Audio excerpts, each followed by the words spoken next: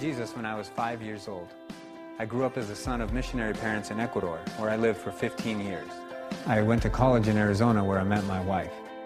For the next 10 years, we traveled around while I worked in the information technology field. We served in our local church, and I attended seminary. I often thought about working in full-time ministry, but no opportunities seemed right. I was told about a job here at New Spring Church helping with information technology. It was perfect, an IT job at an amazing church.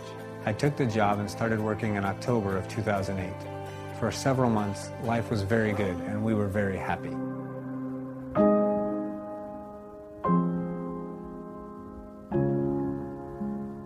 In May of 2009, at age 32, I was diagnosed with stage 4 colon cancer. Immediately, I had surgery to remove 1.5 feet of my large intestine and a lemon-sized tumor. I was told that cancer had spread to my spleen and to my liver. Chemotherapy was on the horizon. This was all a very sudden shock to me. I had always been very healthy, and I found myself very confused. Why did I have cancer? Had I done something wrong to cause it? Was this a result of many years of sinful living in my past? I was working at a church and serving God. Where did I go wrong? But thankfully, the confusion quickly turned to hope. I knew that God had a plan for my life. I did not understand why I had cancer, but I knew that God was in charge. For 3 months, I underwent a horrible chemo regimen. Afterwards, I had a scan done, and the results were great. There was no cancer found in my body. We celebrated God's healing and God's faithfulness. And the next few weeks of my life were some of the best as I celebrated being cancer-free. But another scan 1 month later showed that the cancer had reappeared, this time in my abdominal cavity. I was devastated. Why was it back? Everything was just starting to make sense, but the reoccurrence of cancer caused even greater confusion. I resumed chemotherapy and did more tests. The cancer is now growing and getting worse. Unfortunately, the chemo drugs are no longer effective in my abdomen, and surgery is not an option due to the degraded state of my liver. Medically speaking, there is nothing more for me, and medically speaking, I probably will not live to 2011. The Bible says in Matthew 7:11 that God gives good things to those who ask. God cannot give me a bad gift, and it is through that lens that I can say that cancer is the best thing that has ever happened to me. I am a better husband and a better dad, a better boss and a better employee, a better friend and a better follower of Jesus. And through cancer, God has shown me some amazing things about himself. Those are indeed great gifts. I still have questions about cancer, why it went away and why it came back. I do not understand, but I know that God is in charge. I am praying for God to heal me. That is my desire. I want to walk my daughter Lizzie down the aisle. I want to watch my sons, Jake and Luke, become men. I want to grow old with Mandy. And I want to live my life with my friends here at work. But I may not be able to work for very much longer. And I may have just celebrated my last Christmas with my family.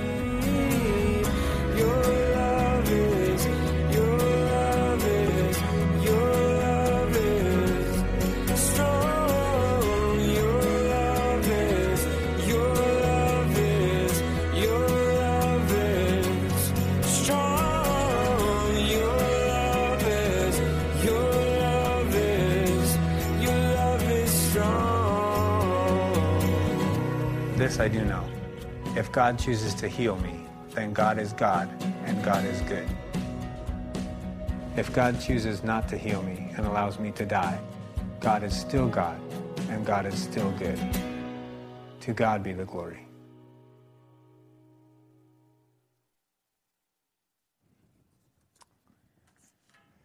How are we to face seasons of life like this?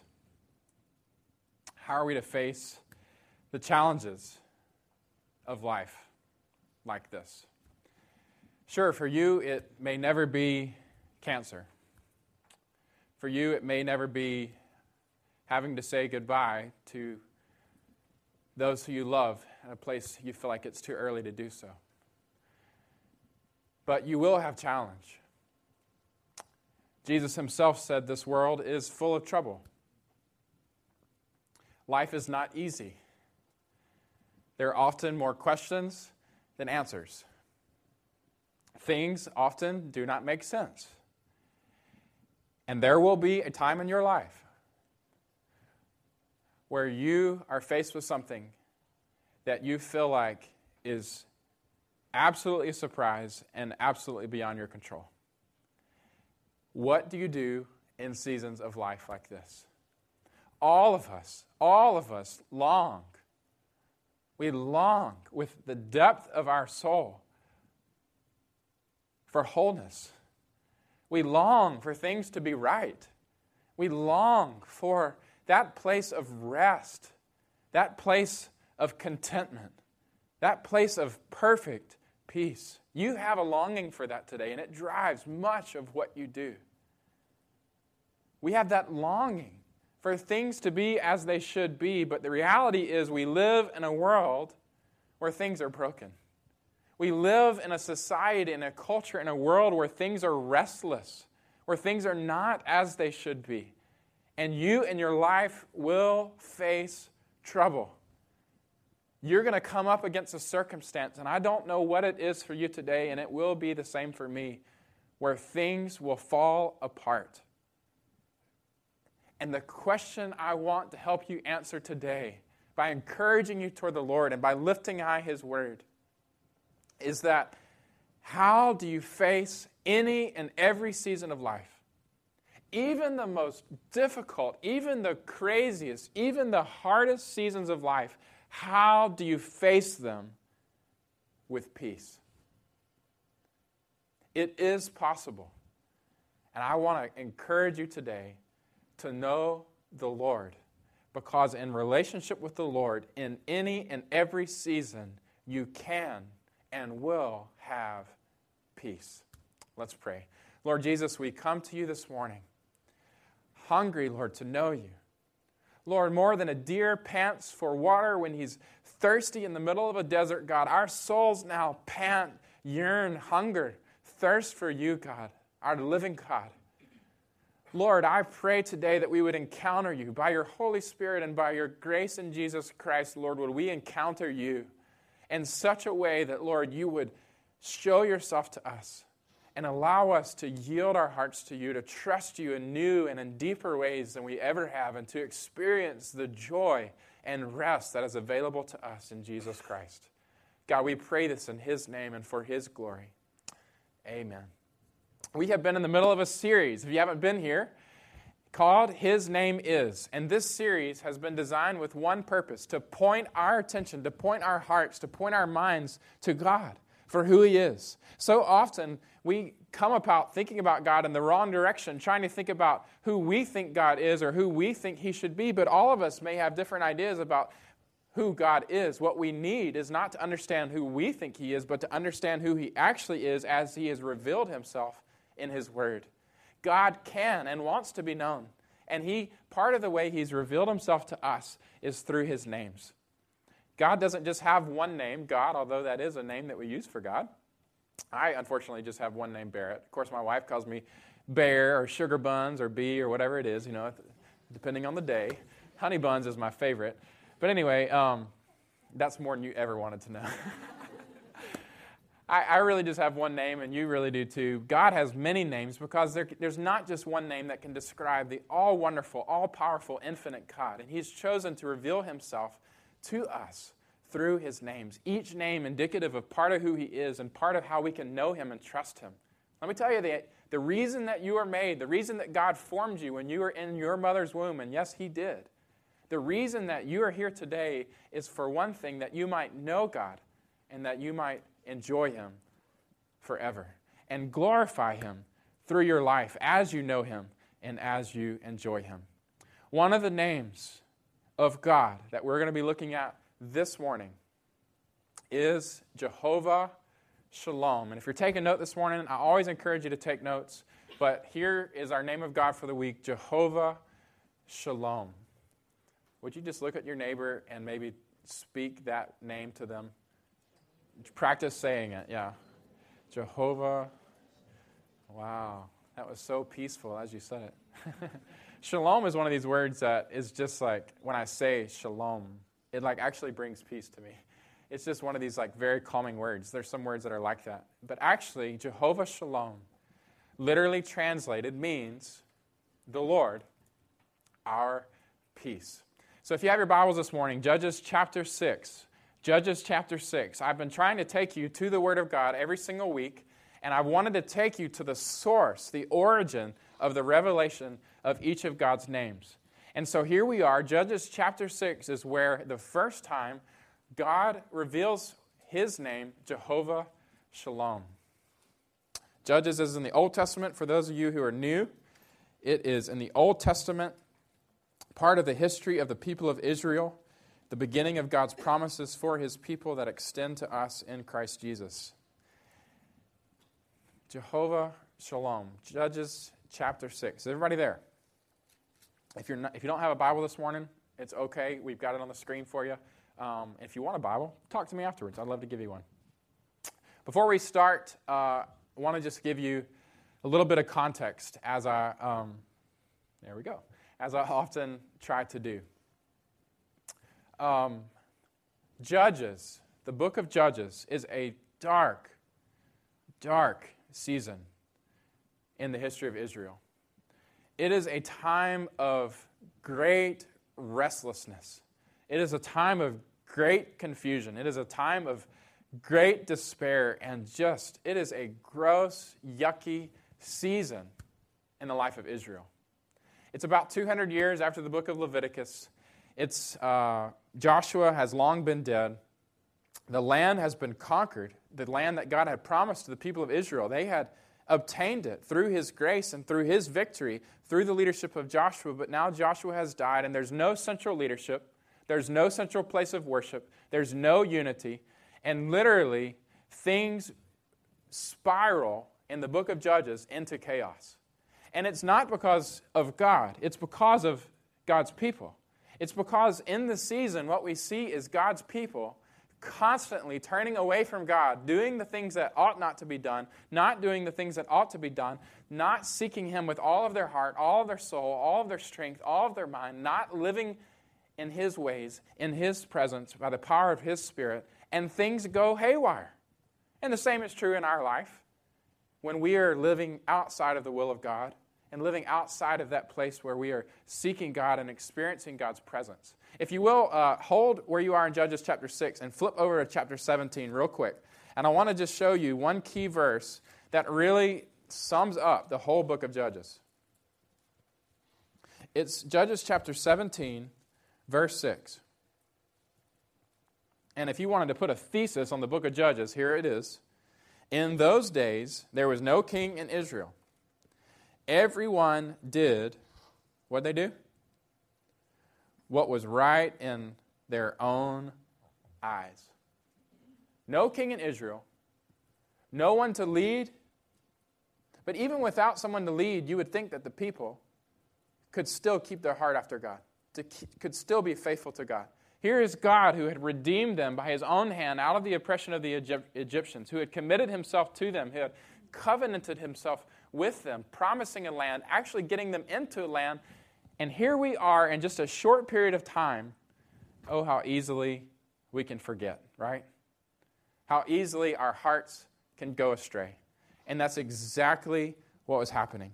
The people turning to other gods, to other people around them, getting caught up in the world, and their hearts follow. Nathan Stone, a commentator, says they lost their purity, they lost their peace, they lost their prosperity, and they lost their liberty. No one could seem to rise above a material plane of living.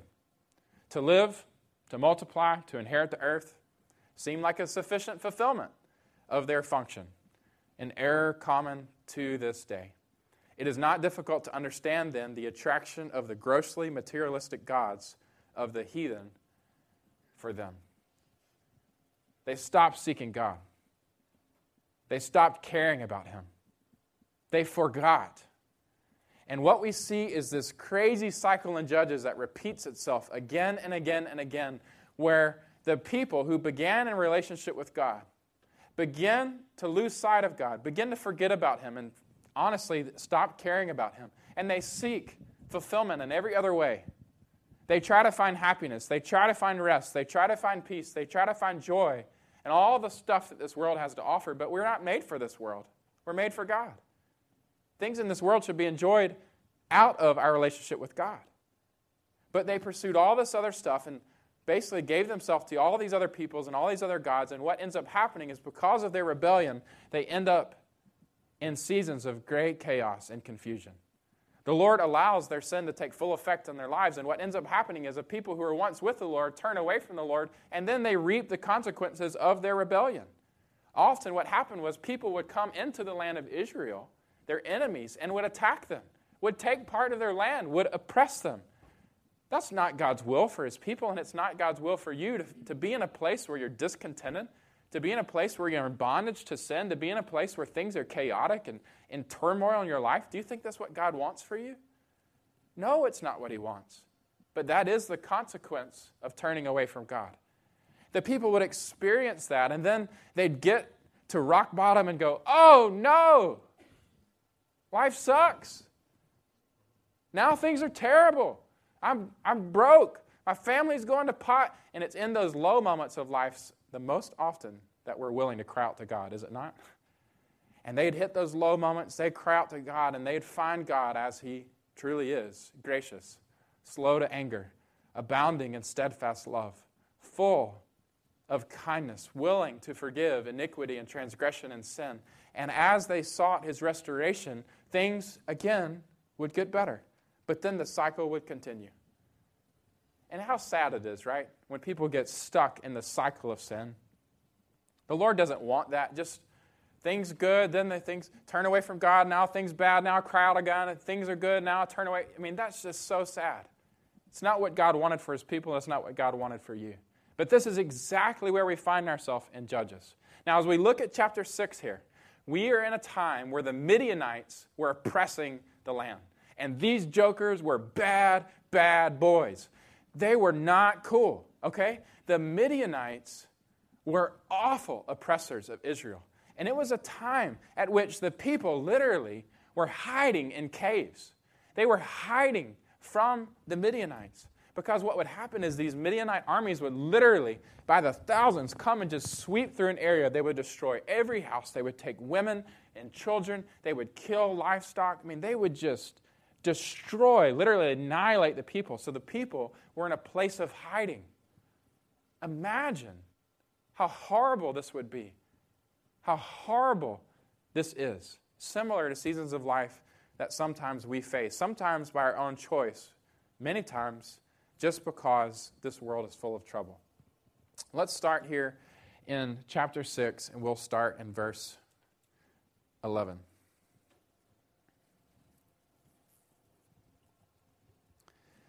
Now, the angel of the Lord came, and he sat under the terebinth at Ophrah. Be careful not to say Oprah there. It's Ophrah, all right? Big difference. Which belonged to Joash, the Abiezrite, while his son Gideon was beating out wheat in the winepress to hide it from the Midianites. And the angel of the Lord appeared to him and said to him, "The Lord is with you, O mighty man of valor." And Gideon said to him, "Please, sir, if the Lord is with us, why then has all this happened to us?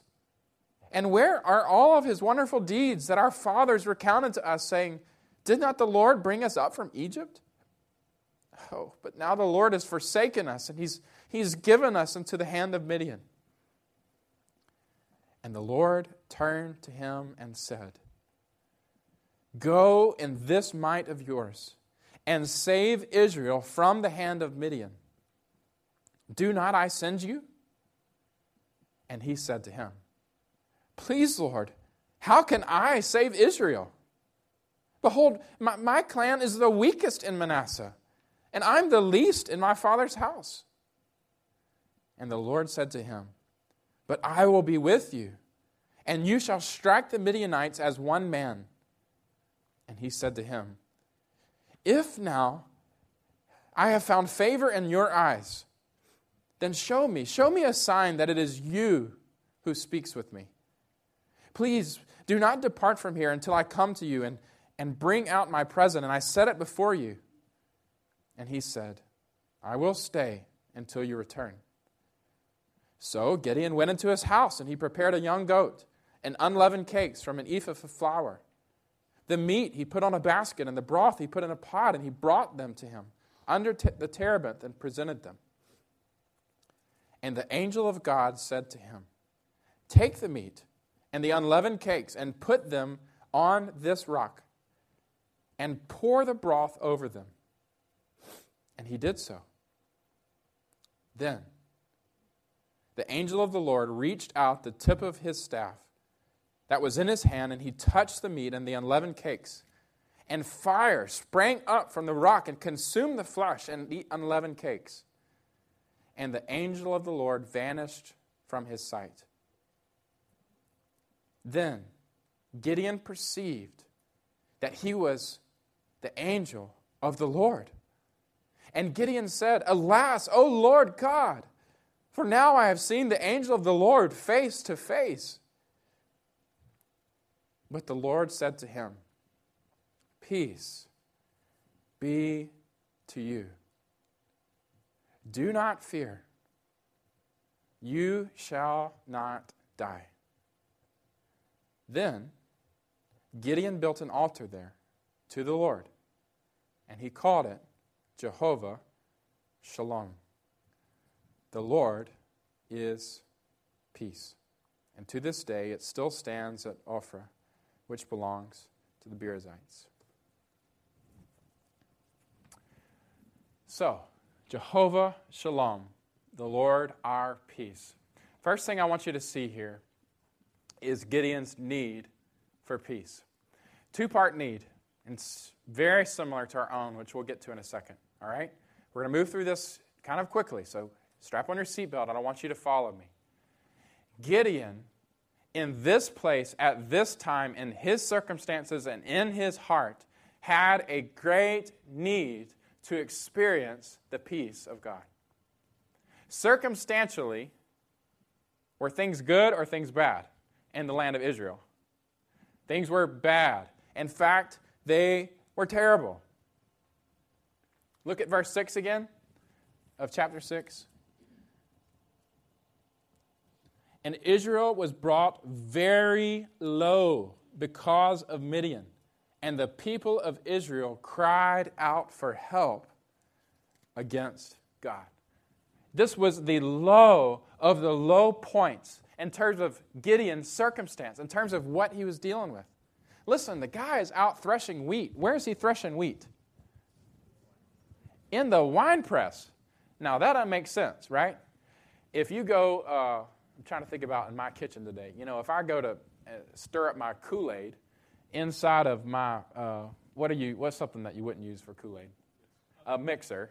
Actually, that kind of makes sense. Yeah. If I stirred it in my toilet bowl, it wouldn't make sense, all right? That's more the picture, right? Why in the world would he be threshing wheat inside the wine press? Well, the reason is because they usually thresh wheat out in the open. But because of the oppression of the Midianites, he's having to thresh wheat in the closed areas, in the private areas. He's putting it inside the wine press so that the Midianites wouldn't even see what he was doing, because if they saw what he was doing, what might happen? They might come and take his wheat. Imagine that kind of place. Many of us in this room have known people who are older than us that have gone through seasons of war, seasons of great turmoil, have lived in places where literally their life was in danger. This is where Gideon is. It's a place of great anxiety, restlessness. Things are trouble on every side. Every day getting up wondering what you're going to face that day. This was not a good place for Gideon. This was not a good place for the people of Israel. He needed peace because of what he was going through in life. Secondly, he needed peace because of his own heart. One of the most interesting things I see in this passage is not just his anxiety over the fact that things are bad with Israel, and he does wonder, how is this going to get better? But secondly, the fear that he has when he encounters the angel. Look at verse 22 to 24 again. Look, Gideon suddenly perceives that he was in the presence of the angel of the Lord. And he basically says, oh, alas. We don't ever say alas, right? But that feeling of like, oh, junk, that like, uh-oh moment where you realize something, anyway, it happens to us. And I won't give you a story right now because the one I was thinking of is not appropriate. But you have those oh, junk moments, right? Oh, boy, look what just happened. Here, this is the feeling. Alas, oh, Lord God, for now I've seen the angel of the Lord face to face. Not only is his circumstance creating anxiety, but his heart is creating anxiety. Why is he so troubled at the sight of this angel of the Lord? Why is he so freaked out when he realizes that he's in the presence of a Holy One of God? It's because in his heart, there's trouble. Not only in his circumstances, but within himself, there's anxiety, there's restlessness, there's need, and there's trouble. Imagine his feeling. Can you relate? Imagine his fear. You can kind of understand and relate to the question that he asked. Lord, okay, you're coming to me to tell me all this stuff, but I don't really understand why I'm going through what I'm going through. Why am I having to deal with this right now? You hear that question come out of him, right? Why are we oppressed? Why am I having to deal with all of this mess? It's a very relatable question if you're honest with yourself and sometimes the things that we go through in life. God gives Gideon something. See, Gideon needs peace, but God provides for Gideon something. And it's interesting. It comes in the form of a word. Gideon freaks out at the presence of the angel. He's freaked out about his circumstances. His main question is, why? Lord, this is awful. Everything in me, everything around me, ruined. Why? Why? And the Lord comes and he gives him a word. And what's the word? Look at it. Verse 23. The Lord gives him a word. He says to him, what? Peace be to you. Do not fear. You shall not die. The word's so strong that Gideon immediately goes and he builds an altar and he names the altar what? Jehovah Shalom, the Lord our peace. What is God trying to communicate to Gideon? And what is he trying to communicate to us? Let me show you. Jehovah, we've gone through this week after week after week because it's so tied to many other names, meaning God who always has been, who is today, and who is forever. Jehovah, the ever-present existing one. God, the only God, the eternal God. Shalom. What is shalom? Well, it's translated a lot of different ways in Scripture, and I'll give you the summary in just a second. Whole. Finished. Full. Paid for. The idea of restitution, made right. Welfare and well. Speaking of health and wellness. Paid. Fulfilling obligations. Making right. And 20 times translated as perfect. Shalom. This idea of wholeness, this idea of completeness. Let me give you the summary here. Essentially, what God is saying, if you'll go to the next slide, is this. I am God, eternal God, who is a God of peace. I am Jehovah, God who always has been and who is today in this moment and who forever will be the Lord who brings shalom to your life and shalom to this world. I am the Lord, your peace. I am the one who gives satisfaction. I am the one who gives contentment. I am the one who offers rest. I am the Lord who restores perfect harmony of relationship. That relationship between you and Him. And who offers reconciliation based on the completion of a transaction, on the payment of a debt. The Lord comes to Gideon in the midst of his troubling circumstances, in the midst of his troubling heart, and he says, I am the Lord your peace. Peace, shalom, be with you. And let me tell you how it's going to be with you, Gideon. I am with you. I am with you. You are going to walk through these difficult circumstances, and you are going to be used by me in great ways. And Gideon, know that I am Jehovah Shalom, and I am with you. You will walk forward, not alone, but you will walk forward with me. And because of my presence, Gideon, you will know contentment. Circumstances may be crazy around you, but in your heart, you will have your heart set upon me because I will be with you. I will walk with you. I will carry you. I will be your strength, and you will have perfect peace. And not only that, Gideon, but I know how scared you are of being in my presence. Just like Isaiah saw the presence of the Lord, and what happened? Woe is me. I'm a man of unclean lips, a person of unclean lips, right? In the presence of God, we experience our sin. Same thing with Adam and Eve. They're in the garden, right? Naked. They didn't have anything to hide. There was no shame. And then they sinned against the Lord. And what happened when they heard the Lord walking through the garden? They hid themselves. It's a common human experience that you will hide from God or think you're hiding from God, and you will hide your sin in the presence of God.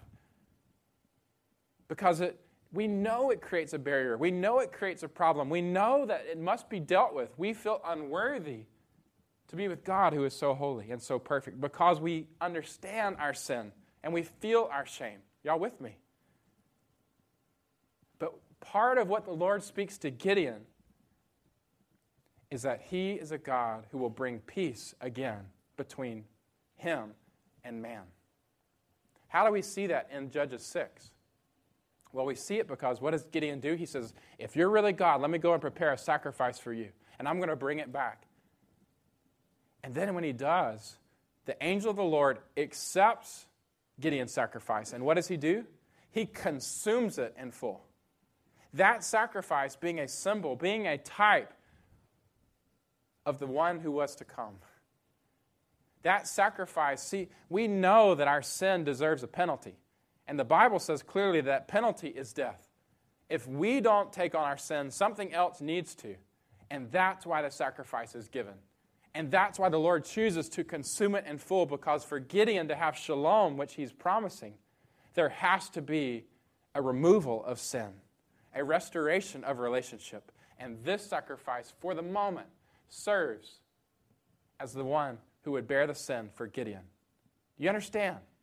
In his circumstance, in his heart, restlessness, but the Lord shows up. I am Jehovah Shalom, have my peace. I am with you, and I will pay the debt. I will make the sacrifice for you to be whole with me again. Praise God, right? Same thing for us, guys. Our need for peace. Today, you may not live oppressed by the Midianites, but you live in a world that's full of trouble. Like the video we saw earlier, things are hard. Things are tough. What happens when you go to the doctor for your next checkup and they tell you that you have a year left to live? And I pray that doesn't happen to any of you, but for some of us it could. What happens when you find out one who you love has a terminal disease that will take them before you want them to go? What happens when you lose your job or get laid off, like many of the Shelby County teachers this week right before they started school? What happens when things go chaotic in your world and you can't make sense of it? What happens then?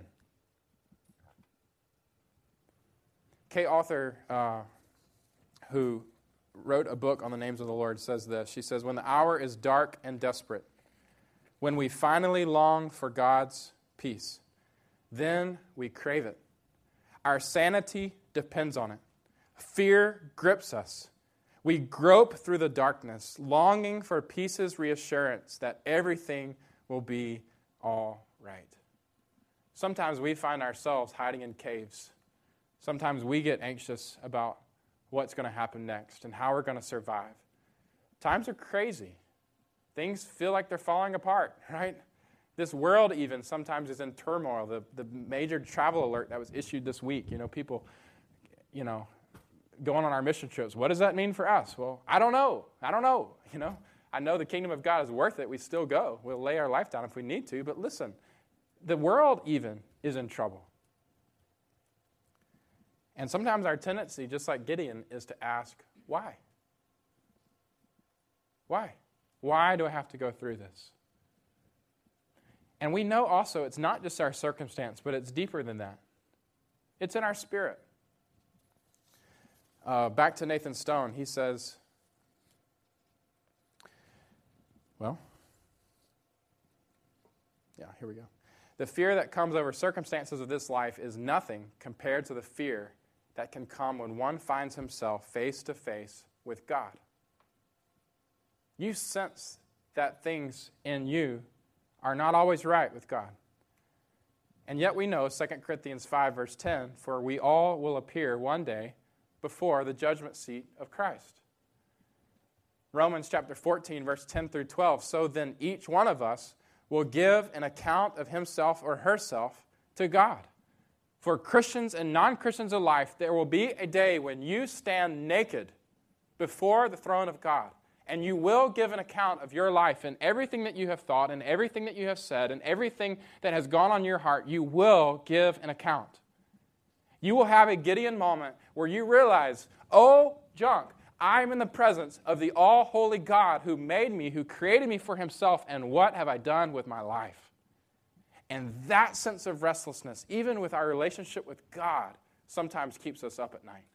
That sense of anxiety or that sense of wondering or even that emptiness when we're not living with him or in peace with him, that will keep you up at night, will it not? The lack of peace. But yet, just as God came to Gideon, he comes to us and he speaks to us, I am Jehovah Shalom. What is God's provision for us? Well, he has given for us Jesus Christ. And I want to point your highest attention, your greatest affection, I want you this morning, if you hear nothing else, to know that God has come in a person, Jesus Christ, so that you might have peace in your life. God has come in human form, in the likeness of us, so that we might know and realize and receive his awesome and perfect shalom in our life. The Bible says in Isaiah chapter 9, verse 6, for to us a child is born, to us a son is given, and the government will be on his shoulders, and he will be called Wonderful Counselor, Mighty God, Everlasting Father, Prince of Peace. Luke chapter 2, at the arrival of Jesus, the angels heralded in the sky, peace on earth and goodwill to men. Before Jesus was even born, Zechariah prophesied that this child would guide our feet into the path of peace. Jesus, when he was here, in his own person, declared that in him was perfect peace. In John chapter 14, verse 27, he says, peace I leave with you. My peace I give to you. I do not give you as the world gives. But do not let your hearts be troubled. And do not be afraid. In Matthew chapter 11, verses 28 and 29, Jesus looks at a crowd just like he would look at you today and say, come to me, all who are weary, all who are heavy laden, all who feel burdened and destroyed and crushed by the pressures of this life or by their own sin against God, come to me. Come. And I will give you rest. You will find rest, shalom, peace for your souls. Hebrews chapter 13, verses 5 and 6, the Lord promises through Christ that He will never leave us, nor will He forsake us. That we can say in confidence, the Lord is my helper. I will not be afraid. What can mere men do to me? Jesus, throughout His ministry, preached a message of peace. He often said to people after He forgave their sin or after He healed their circumstance, go in what? In peace. Often at the beginning and the end of the epistles, what we see is God described as, may the God of peace be with you all. Because of Christ, there is peace. Ephesians 2, verse 17 says that Jesus preached peace to those who were near and peace to those who were far off. But let me tell you why, most of all, Jesus Christ can give you peace today. It's because of what He did on the cross. Romans chapter 5, verse 1 says this, therefore we have been justified through faith. Now we have peace with God through our Lord Jesus Christ. Colossians chapter 1, verse 20 says that through Jesus, God was reconciling to Himself all things, whether on earth or in heaven, making peace by the blood of the cross. Jesus gives peace. Not only does He promise peace to those who will trust Him, to those who will receive Him, but He actually brings peace between you and God through taking on your own guilt, your own shame, your own sin into His own body and suffering there on the cross, taking on the wrath of God, going to the grave. It is Jesus Christ that opens again a way for you to be reconciled with God. The definition of sin is a debt, and Jesus Christ takes on your debt so the relationship can be restored. Amen. Praise God. There are three basic types of peace that the Bible talks about. There is peace with God, and you need all three. Peace with God. And Jesus Christ brings it. Let me tell you, you will not be able to go to Barnes & Nobles. I don't care how many philosophy books you can pile up. They will not rid your heart of sin. Even all the best practical advice, and I love practical advice, but what you need in your heart is to be forgiven of your sin. You need your sin to be removed. The only way to have peace with God is not to go out and buy more clothes so that people think better of you. It's to go out and have a better house so you feel safer. It's not to perform better on your test so that you can get the best job or be seen as the best in your class.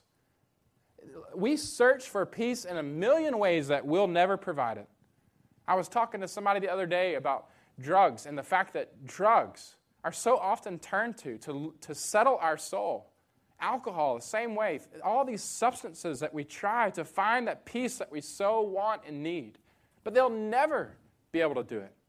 Your church attendance won't do it. And there's no water in the world. You can't be baptized enough to find peace. The only way to have peace is to be right with God again. And the only way to be right with God is to receive the forgiveness that Jesus Christ offers. Amen? We all need peace with God. And Jesus Christ is Jehovah Shalom, our peace. Secondly, we not only need peace with God, but we need the peace of God. In the middle of circumstances, you need the peace of God. And there are a lot of people who have peace with God, but they live life, they settle for something that they shouldn't settle for. See, when you have Jesus Christ, not only can you have peace with God, but you can have the peace of God in every and any circumstance.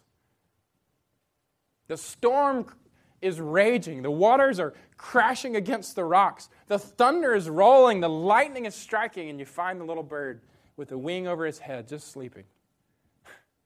That's like us. when we live in relationship with God. Philippians chapter 4 perhaps has the best encouragement for us. And I want you to write this down. In terms of what we can experience in our life, but we have to put our faith in Christ day by day, circumstance by circumstance. And when we do, we will have peace. Philippians chapter 4, verse 4 says, "Rejoice in the Lord always. Again, I say rejoice. Let your reasonableness be known to everyone. The Lord is at hand.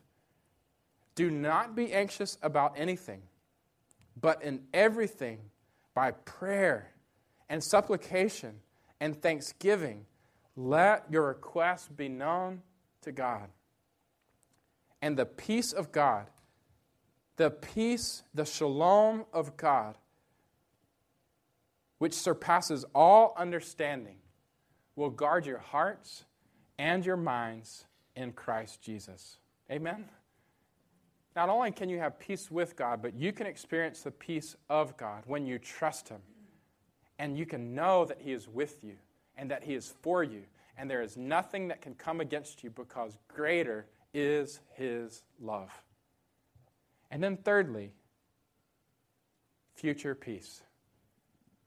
The reality of death is conscious for all of us. We think about it. We know about it. We can change the names of graveyards to memorial sites, and we can try to fool ourselves into thinking that somehow we will not die, but we will die. And we know that we will die. We know that life is not forever. And you need peace as you approach the future. And one of the amazing things about Jesus Christ is that He is the same yesterday, today, and forever. And that He promises that He is preparing for us a home with Him, so that where He is, we will also be. God not only gives us peace with Him, He not only gives us the peace of Him through life circumstances, but He promises peace eternal as we trust Him.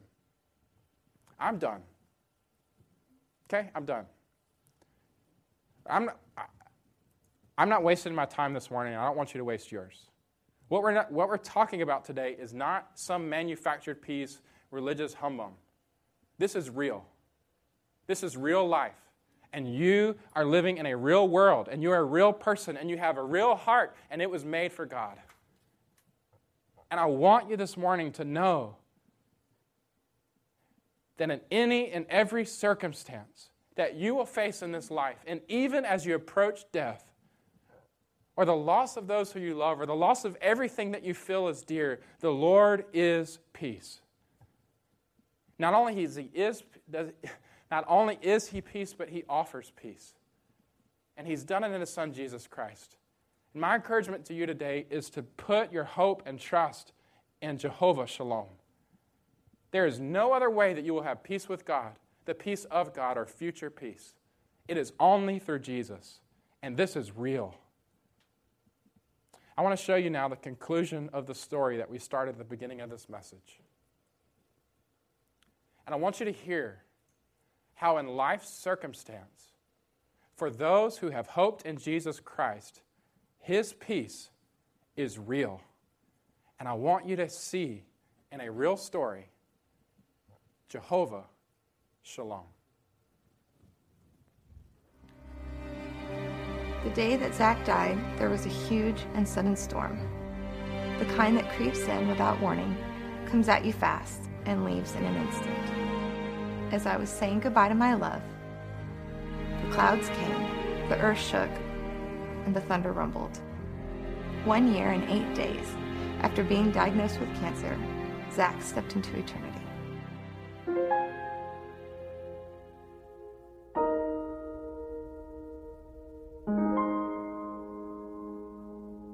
Ever since I was a little girl, I asked God to bring me the perfect husband. Zach and I met in the fall of 1994, and after 4 years of dating, we got married. We added to the joy in our lives by having our only girl, Lizzie Darling. And then, 19 months later, God blessed us with our first boy, Jake. But our family wasn't complete there. We then had our cherry on top, Luke. We were a perfectly happy family of 5. When Zach died, I was wrecked. In an instant, I had lost my husband, my best friend, and an incredible father.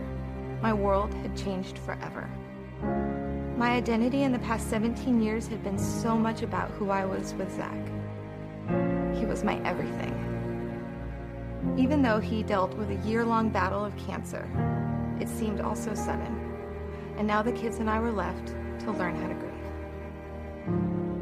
We spent the next few months trying to figure out what this life without Zach was supposed to look like. His absence was overwhelming. I prepared way too much food at dinner, not remembering that he wasn't there to eat it with us. One side of the bed always stayed made. There was no one to sleep in it. His chair sat empty. And I no longer heard the sounds of him and the kids playing while watching TV. We were now a family of 4. Grief is so hard. No one can tell you how you are going to feel or when it will strike. But God is so good and so faithful. He has given hope to our family. Hope for today when we grieve and all of the tomorrows that are yet to come. God has shown hope to my family through circumstances, gifts of goodness, and through the promises in His Word. Zach and the boys were always such huge Broncos fans, and in October we had the opportunity to fly to Denver, Colorado, and get to meet 2 of the Broncos players, Tim Tebow and Britton Colquitt. This was such a dream come true for my boys. And then in November, Family First Organization flew us to Tampa Bay, Florida, to receive the All-Pro Dad Award from Tony Dungy. It was so awesome to see my kids receive a standing ovation in honor of their dad. It was such a blessing to see how Zach's story and suffering blessed others. But even after the incredible experiences God has brought to us and through the love and support that we've received from family and friends, God ultimately shows His goodness to us through the promises in His Word. Jeremiah 29:11 tells us that God has a plan for us, and that plan is to prosper, and it's for hope, and it's for a future. I tell my kids this all the time. God is not a God of chaos. He doesn't just throw stuff to us in our lives and then walk away. He has a plan for us. We might not always understand that plan, but we know that it is good. There are some days that are really hard, and yes, times are tough. But God reminds us of His goodness through the promises in His Word. God shows hope to people in different ways. What's been my experience might not be yours. But I can tell you this. If you desperately seek and run after Him, He will make Himself known to you. As Zach's soul left the earth and went to where it was meant to be, I looked out the window, and as the storm cleared, the sun began to shine through the clouds. It was then I realized that he was healed. He was no longer in pain. At that moment, God gave me hope.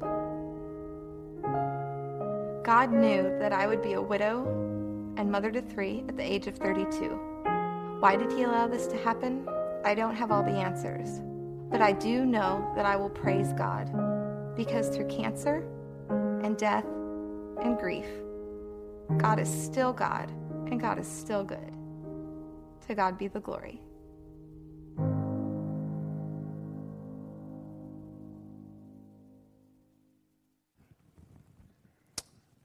Jehovah Shalom. Will you stand as we respond to God today and continue in worship? And I'll just ask today as we close, do you know Jehovah Shalom? Do you have peace with God? Do you know that in any and every circumstance you can have the peace of God? And do you have the promise of future peace? If you don't today, or if there are areas of your life that you're wrestling with God today, will you receive Jesus Christ? Will you put your trust and your faith in Him? Will you yield yourself to Him? He is our peace.